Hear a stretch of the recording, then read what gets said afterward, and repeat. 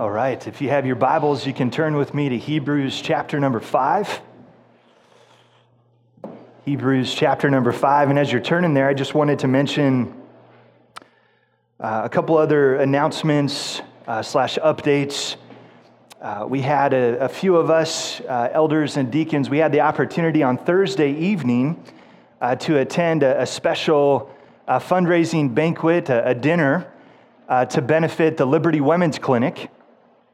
And we're excited about giving more visibility on that ministry in the days ahead. We have a fifth Sunday coming up in the month of April, and we'll be highlighting that ministry and sharing some more of the work that took place there that evening. But they're a phenomenal ministry that is really taking the love of Christ and the gospel to some very dark places where women in our community are battling and struggling with the choice of an unplanned pregnancy.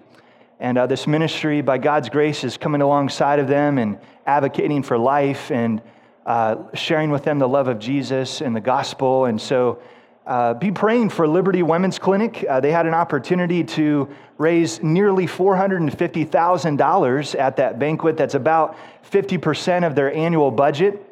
And so they still have some work to do, but definitely excited about how the Lord used that ministry, not only for the benefit financially of Liberty Women's Clinic, but also for our church to just get some more exposure to what God is doing right in our back door of Liberty, Missouri, one of the premier crisis pregnancy centers, not only in Kansas City, but the broader region of the Midwest. And so be praying for them, lift them up, remember them in your prayers. In addition, I wanted to just remember our brother Riley Swanson. He's got a knee surgery coming up on this Friday, right, Riley? So be praying for Riley. The Lord would just use that surgery to correct what's going on there. And then please don't forget to keep our brother Bob in prayers as well, as he's in transition of looking for gainful employment, been without work for a number of weeks and going on months now. And so just praying that the Lord would continue to guide and direct their family and give wisdom, discernment, clear direction on next steps there. So remember Bob, Riley, and Liberty Women's Clinic. Would you join me as we just open this time in a word of prayer and just ask the Lord to use the preaching of the word for His glory this morning? God, we just come to you right now. I come to you with a heavy heart and certainly a burden of handling your inspired word. I pray that I would do it well, and that your Spirit would enable my feeble attempt. You would use me despite myself.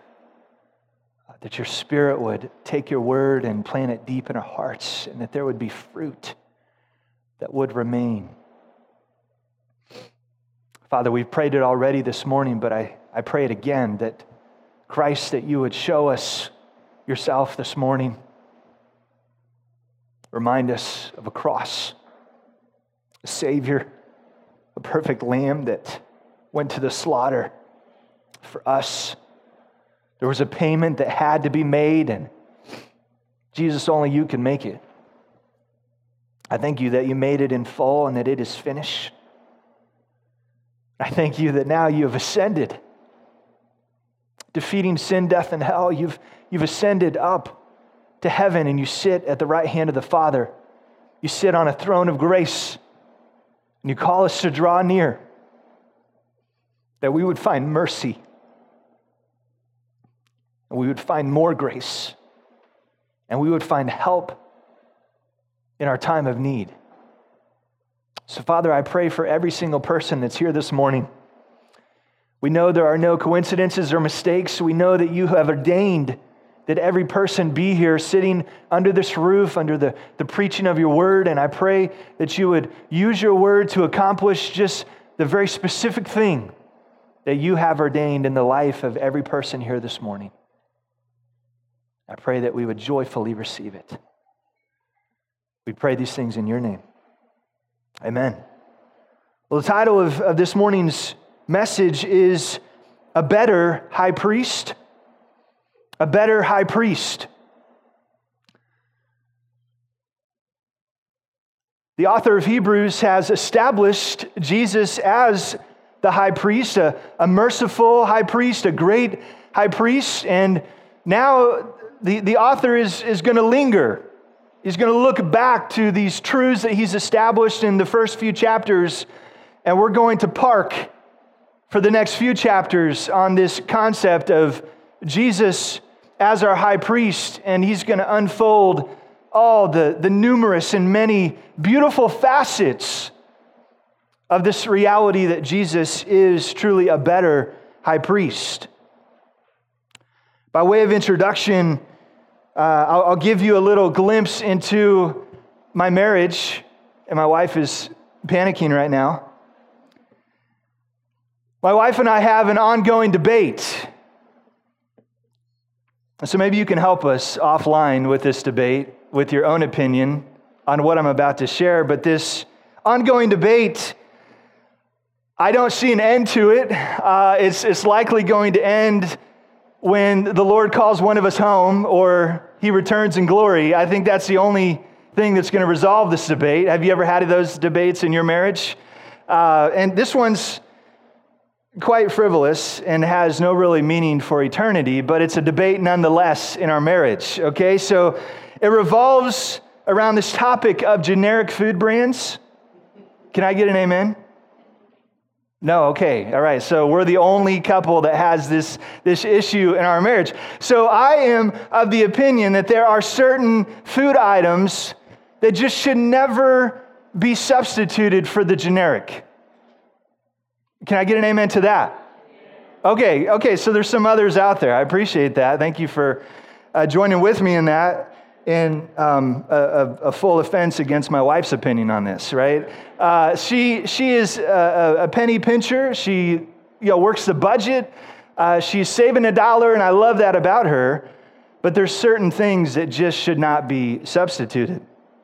We all know quite well that Shasta Cola is not Coca-Cola. We know that Dr. Thunder is not Dr. Pepper. Thank you. This church is getting stirred up this morning. Shasta Cola tastes, I know here, like battery acid, and Coca-Cola is the clear standard of a wonderful drink. Cereal is one that oftentimes we get sideways on. Toasted honey holes are not Honey Nut Cheerios, right? If you pick any generic product, it likely is not as good as the real thing. As much as you feel great about saving $1, your taste buds, if you're honest with yourself, testify otherwise.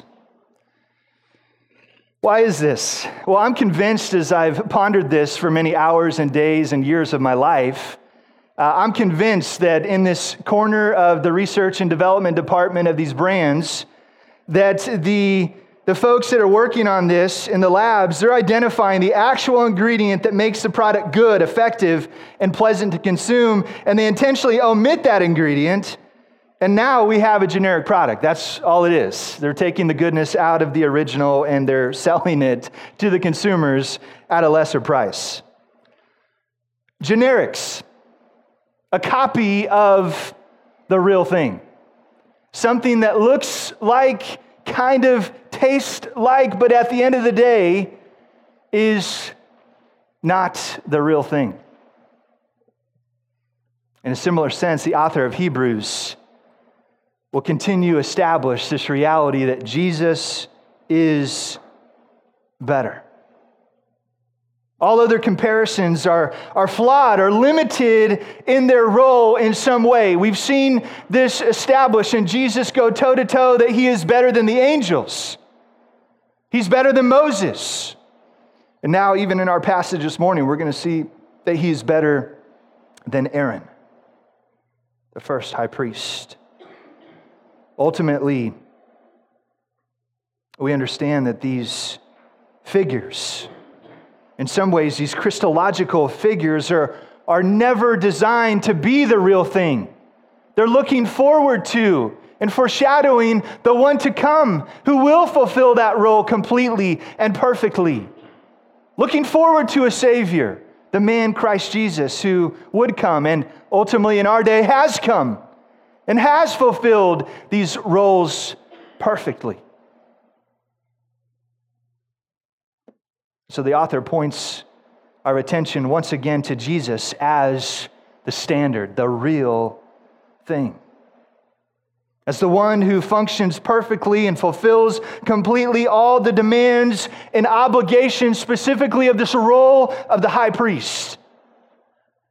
And so building on the theme from last week, as Pastor Dave so eloquently and perfectly outlined for us, this high priest on Easter Sunday as we celebrated an empty tomb. Are you thankful that the tomb is still empty this morning? He is risen. Oh, church, I thought we practiced enough last week. He is risen. Amen. Let's not forget that the Sunday after and every subsequent Sunday, the tomb is still empty, and that is why we gather. That is what we celebrate, and we gather to worship the Lord week in and week out. So we're reminded of who Jesus is. This morning, we're reminded of what Jesus has done, and as a result, what He is able to do on our behalf through the work of the gospel as our great high priest. So with verses 14 through 16 of chapter 4, Pastor Dave preached last week, that serves as our formal introduction to chapter number 5. And the author will go on to teach and preach about this high priest in one way or another for the next really 6 chapters. But this first section, or this first movement here in chapter 5, it will begin at chapter 5 and run through chapter number 7. And so this is a connected thought. This is a core teaching that the author will now take us through as we unpack this great high priest, Jesus. So the big idea of our text this morning, kicking off Hebrews chapter number 5, really this full paragraph runs down through verse number 10. This morning we're going to preach just through verse number 4.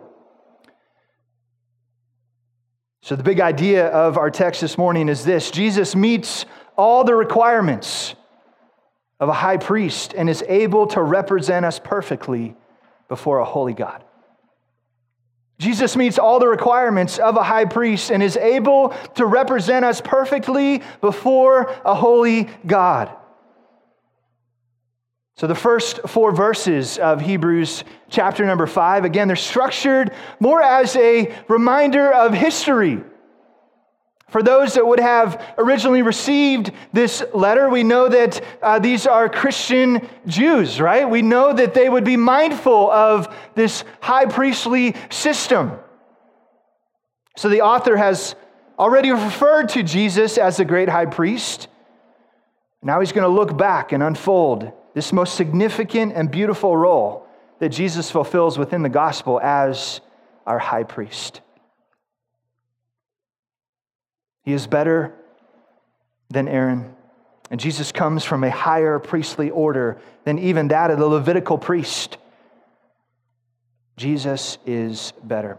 So I've got one kind of main point this morning, and then actually my 4 points that we're going to highlight are going to be subpoints under this main point. So we're going to look at the qualifications of the high priest. The qualifications of the high priest. So I'll give a little bit of introduction to that reality before we jump into our first kind of core thought of unpacking this first qualification. But again, these first 4 verses, the author is really going to lay out the qualifications in a comparison and contrast type of format. And the first 4 verses are going to be the comparison. Verses 5 through 10 are going to be the contrast. So we've seen this structure, right? Chapter after chapter, where Jesus is put up against a Christological figure, another figure in the Old Testament, and there's comparisons that are made, and then there's contrast that are made. And the comparisons help us understand what the author is to communicate, but then the contrast really gives us an idea of separation, right? And that's where we have this idea that Jesus is better against all these other figures that have come in the book of Hebrews and that will continue to unfold as we work through this full book. And here in Hebrews chapter number 5, it is structured no differently than we've seen already. The author will work to affirm the personal work of Jesus and establish Jesus as the better high priest. Before we dive into these qualifications and we unfold and unpack verses 1 through 4, I want to ask a simple question. And that question is why? This basic and helpful question is one that I often ask when I approach a new text. The who, the what, the where, the when, and the why, looking to establish the context of what's going on in a particular passage. And the why, I think, is very meaningful as we consider why. Why would the author of Hebrews choose, under inspiration of the Holy Spirit, to unpack chapter after chapter this idea that Jesus is our high priest? And not only any high priest, he is the better and the best high priest. The one who fulfills the role and the responsibilities, who is fully qualified and fully capable of mediating, as Pastor Dave reminded us last week, between God and man. The only one, the man Christ Jesus, that could do that work. Why would the author of Hebrews linger so long and establish this truth in such an explicit and clear way?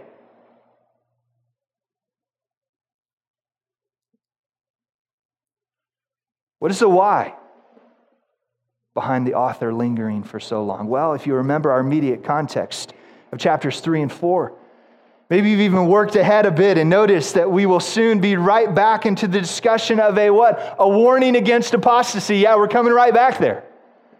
So chapters 3 and 4, at the end of chapter 5, it's another warning against apostasy. It's another warning against a wandering heart, an evil and unbelieving heart. There are many among them that were walking away from their true confession and their faith in the Lord for various reasons. Do you remember the context? Do you remember that unbelieving heart? Do you remember the warning against a wandering heart? Why? The answer to that why is met with another question. What's the best antidote for a wandering heart and a struggling faith? Is it not the gospel? The person and work of Jesus? Friends, I wonder this morning, is your faith wandering? Is your faith wavering? Are you struggling with the circumstances of your life and thus doubting the love of God in your life? Are you going through a trial or maybe even a season of trial that has caused you to consider a seed of doubt that's been dropped in your heart and your life around, is God good? Is He real? Does He love me? Is He a friend that sticks closer than a brother? Is He greater that is in us than he that is in the world? Have you struggled with the doubts that have caused by the struggles of this world? Suffering, difficulty, trials. The author of Hebrews would have us remember and reflect back on who Jesus is, what He has done through the gospel, and as a result, how this great high priest ministers on our behalf every moment and every second of every day that God gives us to breathe air in our lungs and to wake up and serve Him regardless of circumstances, regardless of the ease or the comfortableness of life. There is a great high priest who stands before the Father making intercession for you and for me. And so what's the medication or the antidote for a wavering faith and a wandering heart and struggling with the realities of, is God real? What is the antidote to that? Remembering the gospel. Remembering Jesus, remembering who he is and what he has done for you. And so this is why the author lingers at this role and this responsibility and this function that Jesus Christ fulfills perfectly on our behalf. Because, friends, the reality that Jesus Christ, the Son of God, is our great high priest is a game changer. The fact that we have a mediator, the fact that we have a great high priest who welcomes us and who has made a way for sinful mankind to be restored and reconciled back with the holy God, the fact that Jesus stands in that gap as our high priest, it changes everything. So this, friends, is why the author of Hebrews lingers so long at this topic and this idea and this theme that we see unfold chapter after chapter. The cure for apostasy and wandering is the high priest, the man, Jesus Christ. So this is the why. Don't grow weary or ever tire of hearing the gospel, because we are we not all prone to wander from time to time, prone to leave the God that we love. Remember the high priest. Remember Jesus Christ. All right, so the stage is set. Let's go ahead and dive in this morning. Verse 1 begins with this seemingly basic and quite obvious and elementary statement regarding the high priestly role. Verse 1, for every high priest chosen from among men is appointed to act on behalf of men in relation to God, to offer gifts and sacrifices for sins. It's interesting as we unpack that and we look at the specifics of that phrase, almost structured like just a simple definition of reminding his readers of what this high priest is that we've already talked about and that the author's already established of who Jesus is. He wants to leave no question in their minds about what a high priest is, who he is, and how it functions, and ultimately the benefit for them personally. So verse number 1 opens up with a conjunction in the Greek translated here in our text as the word for. You say, what's the big deal? This is important as it would indicate a continuation of thought from verses 14 through 16 of chapter number 4. Do you remember it? The great high priest sympathizes with our weakness. One of the most beautiful verses or sections in all of Scripture, I would argue. But specifically in the book of Hebrews, verses 14 through 16, many say is the thesis statement for the entire letter. And so right here, in the end of chapter number 4, we just closed out, the great high priest sympathizes with our weakness. He is without sin, calls us to confidently draw near to his throne of grace. And then there's this promise that we can and will find mercy. We will find more grace and even help in our lives. So Jesus is only able to promise mercy, grace, and help only if he meets the conditions, the requirements, and the qualifications of the high priest. Otherwise, these promises are vain. They're meaningless. If Jesus isn't able to truly stand in this role and be fully qualified and capable of fulfilling the demands of the high priest, then there is no grace, there is no mercy, there is no help in our time of need, and thus we are, friends, still in our sin. And so here, right here in chapter number 5, the author kicks off with establishing this reality that Jesus fulfills these qualifications perfectly.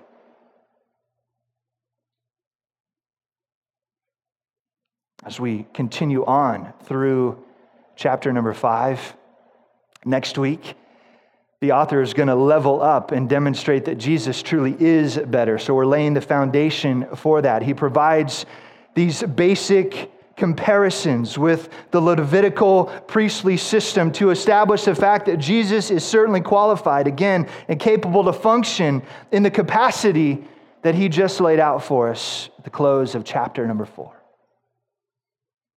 So the comparison now is made between Jesus and Aaron, a high priest. So our first subpoint this morning that we're going to cover is that the high priest, the first qualification, if you will, the high priest was chosen by God from among men. The high priest was chosen by God from among men.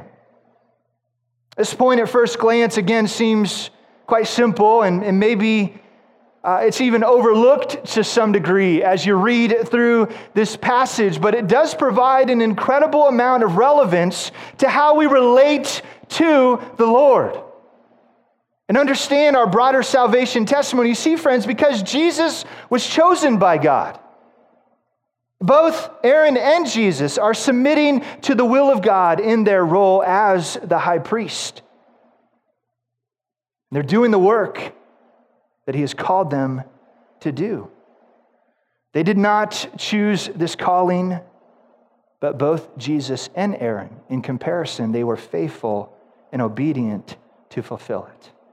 Looking down at verse number 4, we see one additional comment that layers into this reality of the high priest was chosen by God from among men. Verse number 4 states, "And no one takes this honor for himself, but only when only when called by God, just as Aaron was." You remember that Jesus was sent by the Father? All through his earthly ministry, as recorded in the Gospels, Jesus affirmed this reality, that Jesus was sent. He took on flesh. The incarnation, Emmanuel, God with us, him being born of a virgin. That reality was in fulfillment of the will of the Father. Jesus, in perfect obedience and humility, left the prerogatives of heaven, as Philippians 2 described, and he came and took on the form of a servant. Was made in the likeness of men. Do you remember that? So this is Jesus, sent by the Father. In Matthew chapter number 12, verses 17 through 21, Jesus, quoting the prophet Isaiah, he says, "Behold, my servant, whom I have chosen, my beloved, with whom my soul is well pleased. I will put my spirit upon him, and he will proclaim justice to the Gentiles. He will not quarrel or cry aloud, nor will anyone hear his voice in the streets. A bruised reed he will not break, and a smoldering wick he will not quench, until he brings justice to victory, and in his name the Gentiles will hope." Friends, the high priest is chosen by God from among men. Are you thankful for the humanity of Jesus? I want to unpack this again. Pastor Dave did a great job with it last week. Are you thankful that Jesus took on flesh? Are you thankful that God chose his Son to be the high priest from among men? That because Jesus has related to us in our humanity, he can represent us before a holy God in our struggle and in our sin and in our failure. Why? Because he paid for all of those. And he did it perfectly. And he did it completely. And no work is warranted on our behalf. Only grace and faith in the finished work of Jesus is needed. So the high priest was chosen by God from among men. The second qualification that Jesus and Aaron both fulfill in comparison, the high priest was called to represent mankind to God.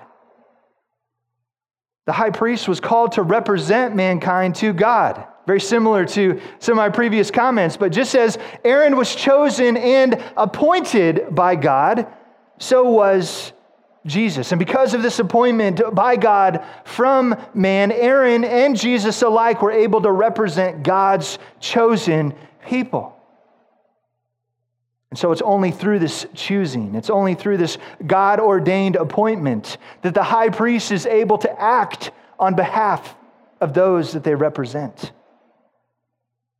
Notice this verb, appointed, among men, and is appointed to act on behalf of men in relation to God. This verb translated here as appointed is passive, which would further indicate that it is God that establishes this appointment. And even further, it is God that provides the means for created mankind, sinful, fallen, rebellious mankind, to be in relationship with their Creator God. He, God, provided the means. He provided the way. Are you thankful for that this morning? That through His very Son, we have an opportunity to be made right in our relationship with God. This unique and special relationship with mankind, it allowed the high priest to act on man's behalf before God, and it also allowed the high priest to act on God's behalf before mankind. So it was a mutual relationship there where God could speak and act through the high priest, and the high priest could go before God on their behalf as well.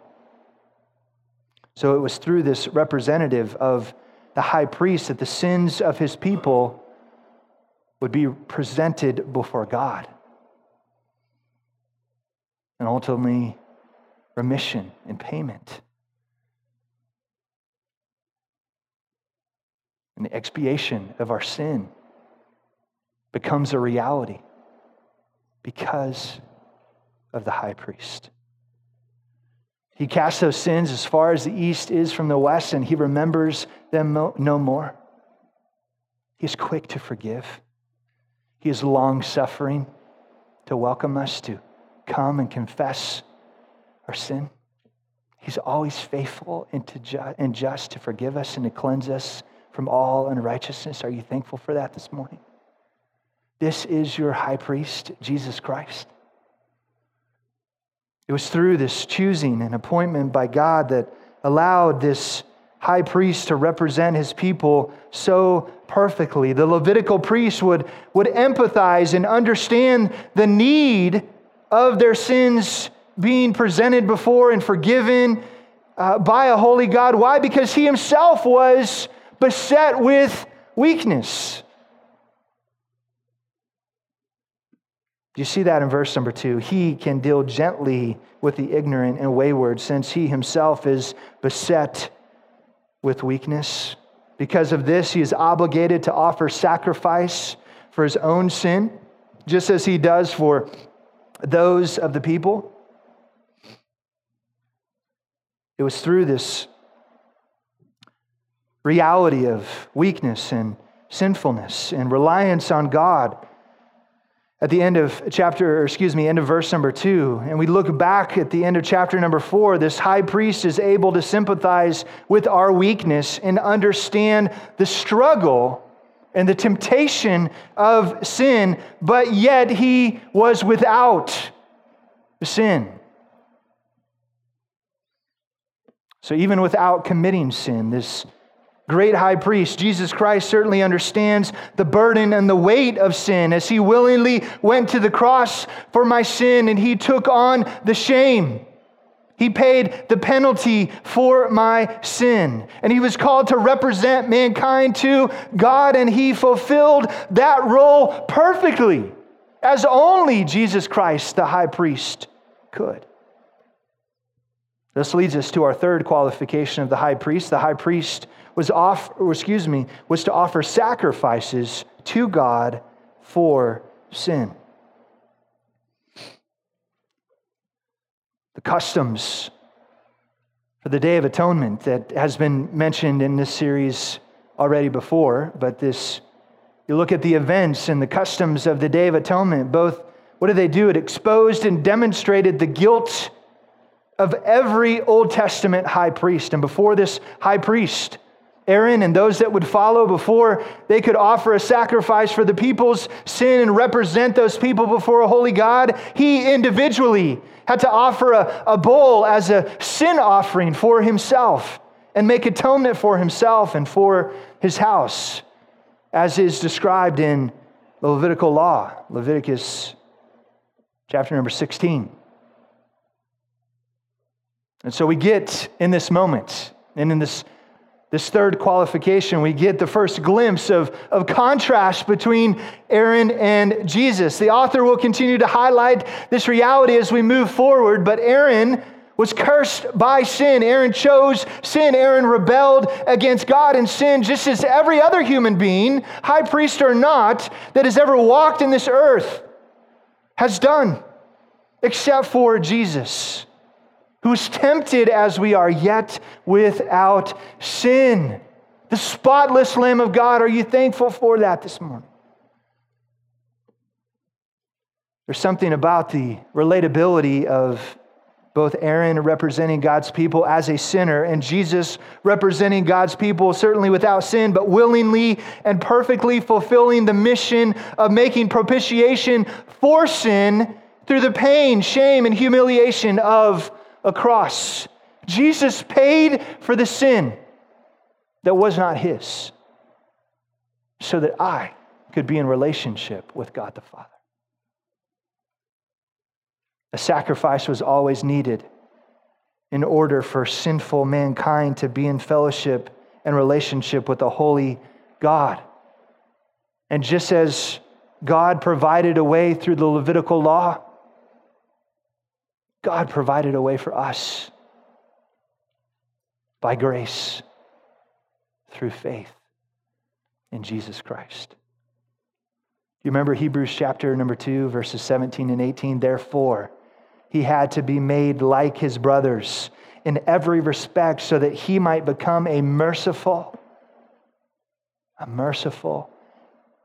and faithful high priest in the service of God to make propitiation for the sins of the people. For because he himself has suffered when tempted, he is able to help those who are being tempted. Remember Hebrews chapter number 12, very familiar verses as we look forward to that in the coming days.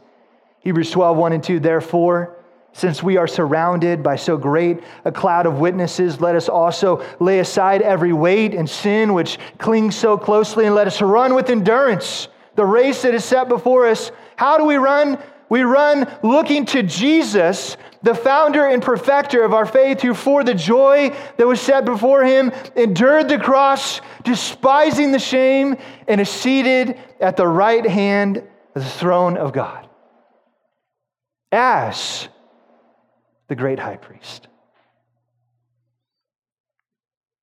Our fourth and final qualification this morning is that the high priest was to show compassion in his relationship with the people. Verse number 2, he can deal gently with the ignorant and wayward. In comparison, just as Aaron dealt gently with the ignorant and wayward, he was able to deal gently with them. Why? Because of the understanding that he himself was beset with weakness and sin. Jesus, as our high priest, sympathizes with that weakness, understanding the weight of that temptation, yet without sin. But Jesus, over and over and over again in his earthly ministry, showed that he had compassion for the lost as the good shepherd. Leaving the 99, going and finding the one that strayed, bringing him back.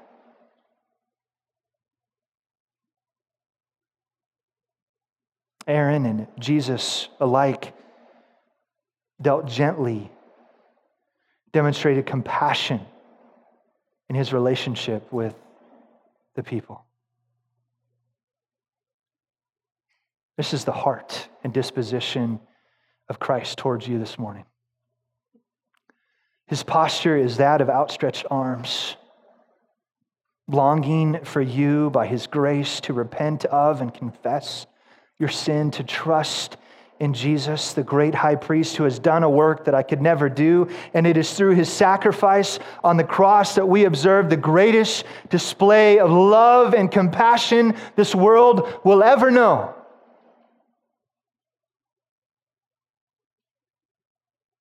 And this is love. Christ says in John 15, that a man lay down his life for his friends. Jesus has dealt gently with us. Jesus has shown compassion towards us.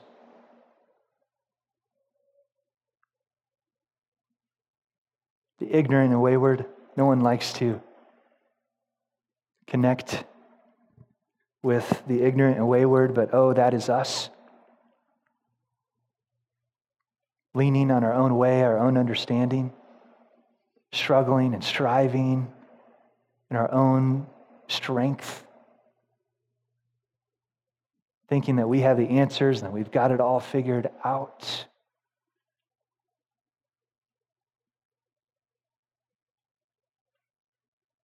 Are you thankful for the gentleness of Jesus? Oh, the kindness that he poured out toward us through his Son, Jesus Christ. Our high priest deals gently with us. Why? Because he understands our weakness. And when he disciplines his children, he does it even in love. Who is this gentle high priest? Isaiah 40, verse number 11, like a shepherd. He will tend his flock in his arm. He will gather the lambs and carry them in his bosom. He will gently lead the nursing ewes.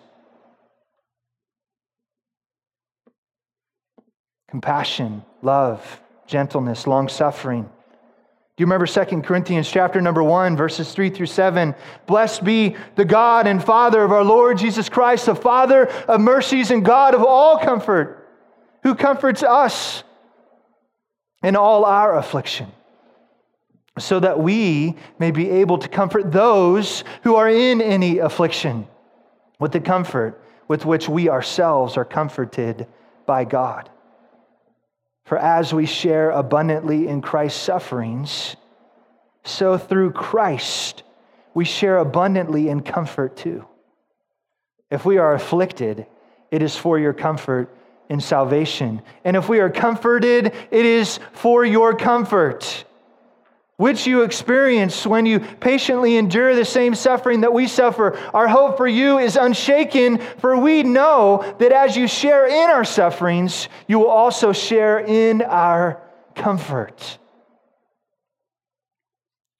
Friend, don't let the cares of this world and the difficulties and challenges of persecution and trial cause you to doubt the goodness of God, because our Lord and Savior Jesus Christ modeled the road of suffering perfectly for us. And the same help and the same comfort that Jesus Christ, our high priest, received is the same comfort, help, and resources that we have available to us through the power of the Holy Spirit, through the power of the Word of God, through the fellowship of the body of Christ. The comfort, kindness, gentleness that is offered to us through the ministry of the high priest.